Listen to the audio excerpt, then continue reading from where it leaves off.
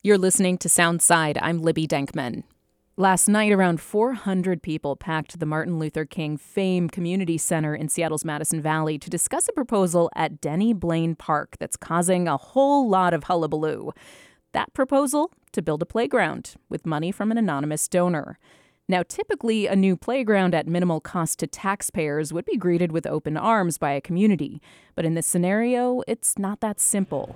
The intent of this project is absolutely not to target any community. For decades, the beach at Denny Blaine Park has been a gathering spot for Seattle's LGBTQ community, and it's one of a handful of spots in the city where folks feel safe picnicking, swimming, and sunbathing nude.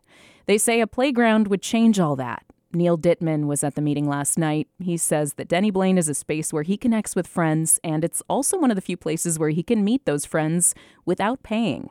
Yeah, so I started going to Denny Blaine this last year in the spring, and for me, it's one of the only free places you can go where there's I don't know, Seattle's really expensive and you can't really do anything without spending money. And for me, having a space for gay, queer people, LGBT people too, that you don't have to spend money to go to, and you can just, there's a community there. It's a really special place. Ankit Nair agrees with Neil and says that for him, Denny Blaine holds a lot of personal significance.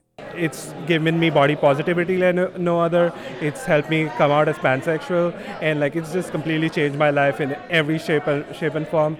Now, Nair says he wants to support the park and its community when it needs him. The Parks Department is currently weighing the proposal from this anonymous donor. And Ann Dornfeld is an investigative reporter at KUOW who's been digging into the fight to preserve Denny Blaine. Ann, welcome back to the show. Hi, Libby. So this is a popular beach and obviously very important to people who attended last night's meeting. Aside from being a nude beach, what makes Denny Blaine so special? Well, this is a really pretty little terraced park. It's been around for 115 years or so. It's on Lake Washington, and it's been popular for decades as a warm weather gathering place for the city's queer community, a place where folks can bear it all, including people who are trans, and they might have, some operative scars, or their bodies might look different than other people's bodies might on your average beach, and they would feel safe doing so without harassment. If you drive past in the summer, you see lots of glowing, tan people coming and going from the beach, carrying towels and floaties and big smiles. Kind of makes you want to join them. I hadn't been there, though, before until I visited for this story, and I could totally see what people see in it, because it's this little jewel box of a perch right over the lake, but with grass on top and sand below. It's really pretty and like a little secret garden. I spoke to Sophie Amity Debs at the beach. She moved to Seattle about 3 years ago, and she's been going to Denny Blaine ever since. She told me that she likes coming to this beach because she runs into people that she knows, and she really feels safe at the park as a trans woman. I think it's really important for a lot of us. I know, especially because it's a mostly trans friend group, and a lot of us have felt a lot of shame and discomfort around our bodies, as pretty much everyone does. But also, especially, is I think leveraged against trans people in this society. A lot of people who feel really uncomfortable with their bodies are able to have a really freeing experience coming here and being celebrated and just hanging out and taking in the sun and enjoying a really lovely day without any shame. So this park is nestled in the neighborhood of Madrona, down a small side street with multiple homes overlooking the property.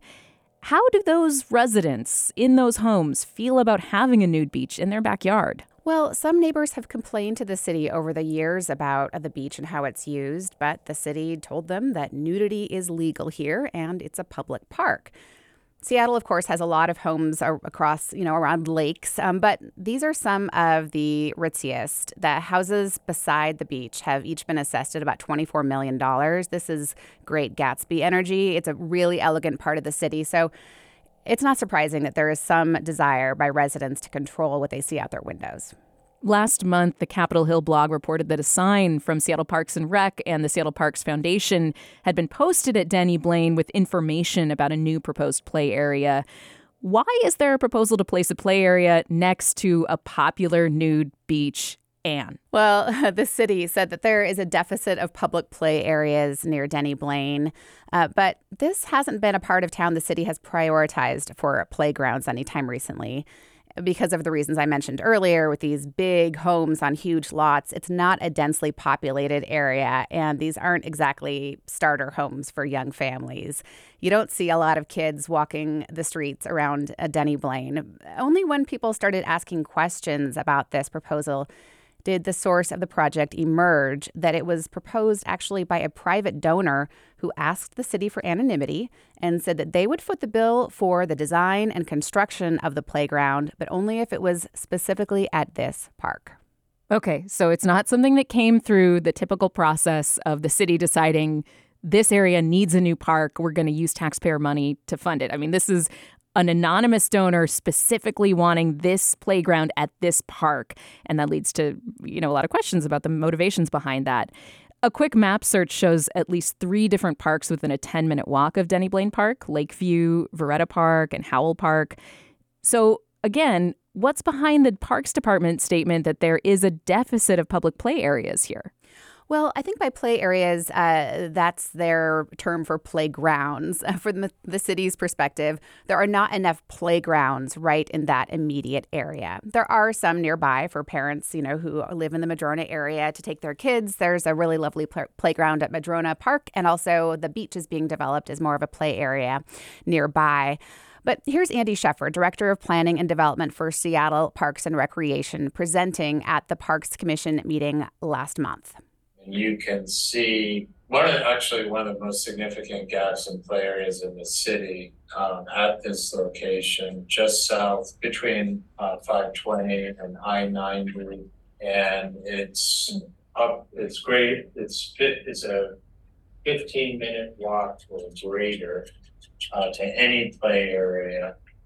But when you look at the map, there are lots of places in town where that would, also be the description. And they're not looking at putting playgrounds there right now. And may I say, lots of places where you don't have the kind of economic resources that you have in Madrona.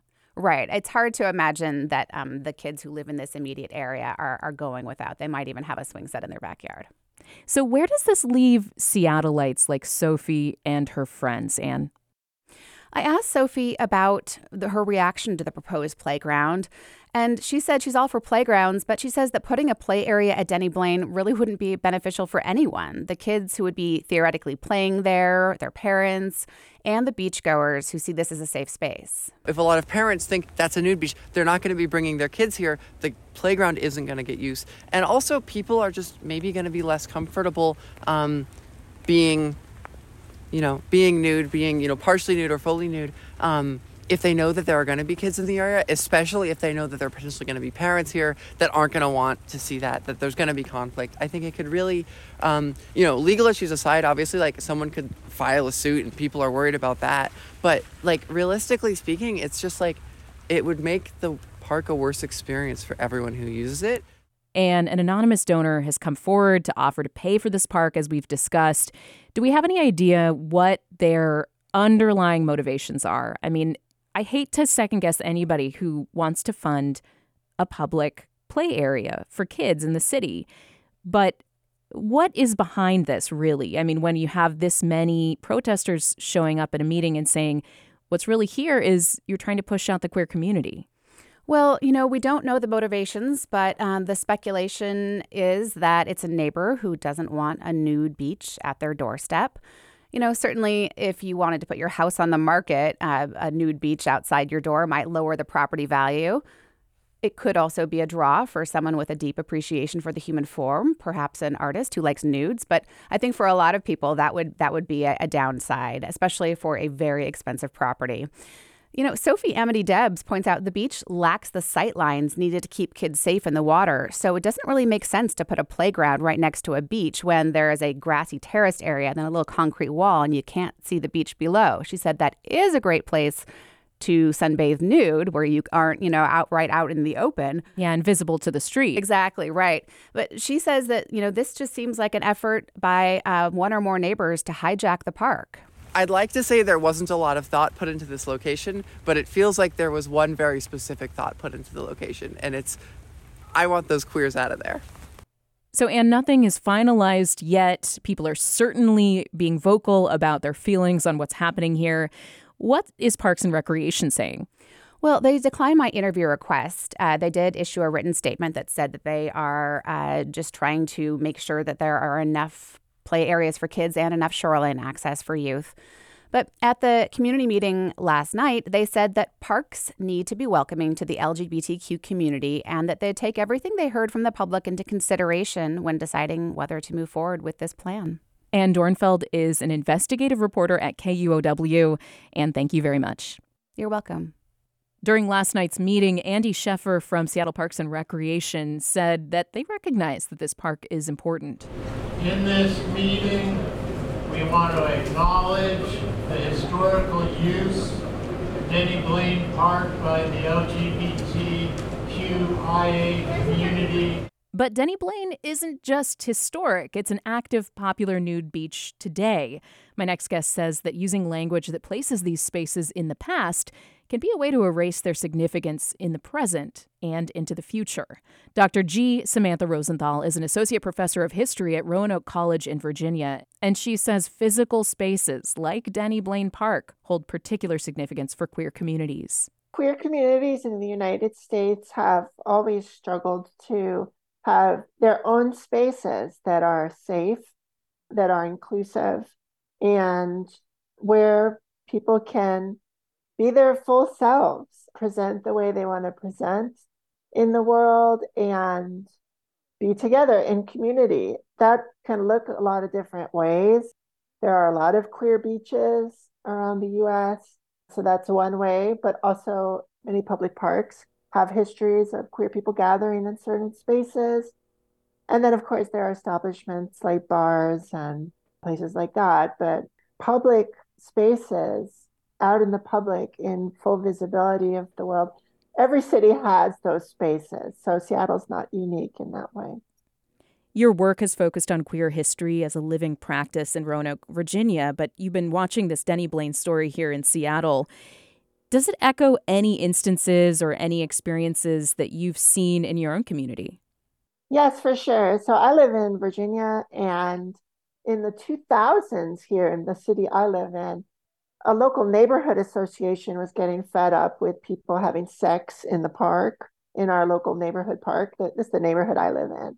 And together with the police department and with the city's approval, they put a dog park right in the exact spot where gay men historically had met up to have anonymous sexual encounters. And it was interesting because in the news coverage of this 15, 20 years ago, the people who were advocating for the dog park pretty forthrightly said, yeah, this is not the best location, actually, but we're going to put it here because having a dog park in this spot will help run out those people who are engaging in practices that we don't agree with. When I heard about the Denny Blaine situation, I thought, well, this is quite similar, but instead of a dog park, it's a playground. But the idea is the same in as much as that when you bring in this new projected use of the space, you're also imagining that different people than the ones who are there now are going to be attracted to that new amenity. And at least here where I live, the intention was very clear that that was the point, that there would be eyes and ears and dogs all the time, so that it would be much less accessible to queer people who wanted to meet up in that part of the park. Mm-hmm. In this instance, of course, in 2023 in Seattle, nobody is blatantly saying, or this anonymous donor at least is not saying, I am wanting to put a playground here to push gay people out. But it's more like the Seattle passive-aggressive move, by adding this play area, you are implicitly pushing people out. Is there something about this particular tactic that speaks to more covert ways that cities try to conceal or sanitize the queer community? For sure. I mean, it may be true that in a place like Seattle or say in New York City, where there's also been recent controversy with Jacob Riis Park, which is the main queer beach there. In more progressive, larger cities that have generally the political climate is one of acceptance of queer communities, then it can be much more implicit. I was talking with someone about the situation at Denny Blaine and was just saying, as a queer person, I think it'd be lovely for if I was going to a queer beach, to be able to bring kids, to, bring our family members and have fun in that space. But that doesn't seem to be the implicit threat there, right? The implicit threat is that other people and other users of the space will be attracted to that amenity. It's really hard to separate out motive in these situations, especially if they're not saying what the motive is to put the playground in. So I think you can look at a lot of examples of this all around the country where queer spaces have been targeted, and the city leaders might not necessarily say queer people or LGBTQ people, but they might talk in a broader sense about crime, being tough on crime, or about creating a family-friendly space. That's language that sometimes is used. Coded, yeah. Yeah, coded. It's interesting because I think, especially a city like Seattle, we would not balk, or our city leaders would not balk at putting up a plaque to honor an LGBTQ plus rights leader, or, some kind of memorial to the work to advance LGBTQ plus rights. But when it comes to preserving these living spaces that are currently being used, I think the success is spotty. What do you think the fight over the future of Denny Blaine and other queer spaces says about the way cities are protecting these spaces and actually backing up their words with actions? It is easier to build a statue of a queer activist who's no longer around, or put a plaque on a building of a space that's no longer queer. That's easier because there aren't people then who are actively occupying those spaces who are challenging the systems of power or just challenging societal norms. I think the active presence of queer and trans people in our cities, in our communities, in our neighborhoods is one of people charting out a different way of being in the world. And some people find that very threatening, right? But that is part of our queer history. It's sort of the intangible part of queer history, is that we're part of a long tradition of people who have created our own families. We've created our own forms of kinship. We've created our own housing situations. We have our own ways of meeting each other and how we like to spend time together. We have our own sexual cultures. And we are in an interesting moment right now, I would say probably for particularly the past decade, where a lot of cities are painting rainbow crosswalks and putting up plaques and are nominally honoring the presence of queer communities where they live.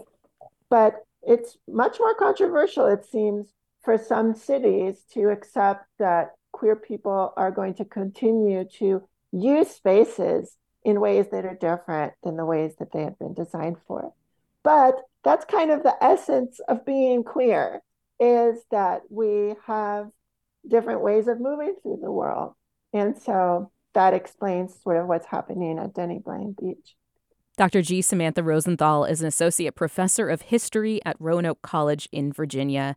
Dr. Rosenthal, thank you very much for adding context and your research to this conversation. I really appreciate it. Thank you so much.